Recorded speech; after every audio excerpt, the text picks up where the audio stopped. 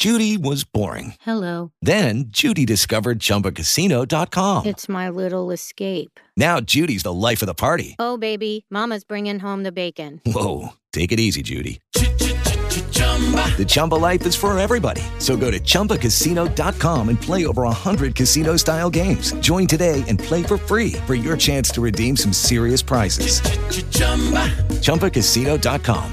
No purchase necessary. Void where prohibited by law. 18 plus terms and conditions apply. See website for details. Hey, it's the Cooner Man. My podcast is brought to you each day by Heaven's Harvest. Prepare for the unexpected at heavensharvest.com. He has the tapes. Yes, he has the tapes. Here is now the absolute latest regarding the FBI raid on Trump's home in Mar-a-Lago. As many of you know, the FBI came in wielding machine guns. They came in with safecrackers. They ransacked the entire house.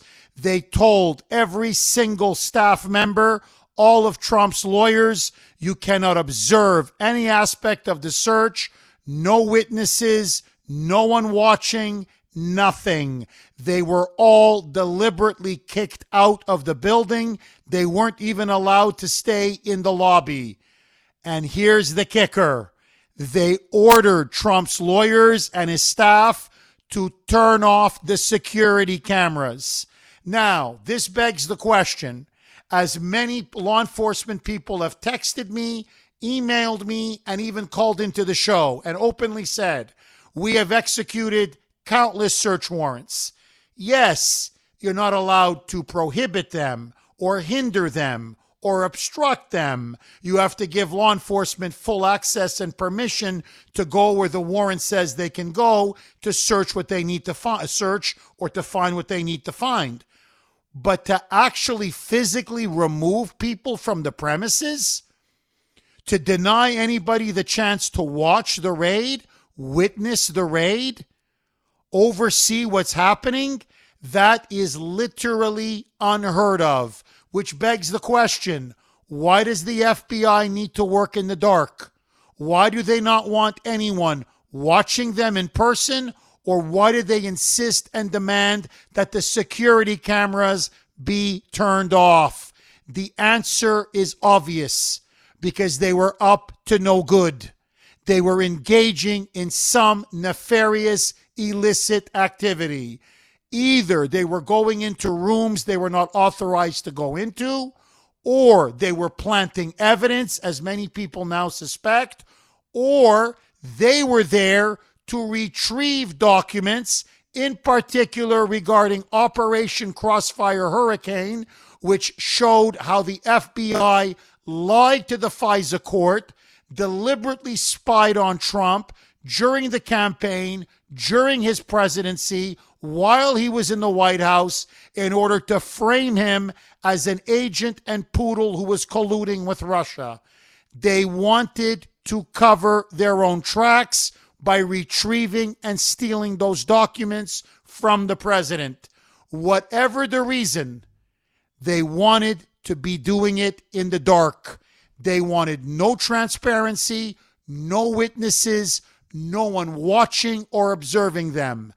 However, now to their shock and horror, Miranda Devine from the New York Post just broke this story wide open, straight from the Trump family. They did not turn off the security cameras. And while Trump was in New York, he was watching the raid live as it took place off of the video feed. Room after room, the security cameras were there. The tapes are there.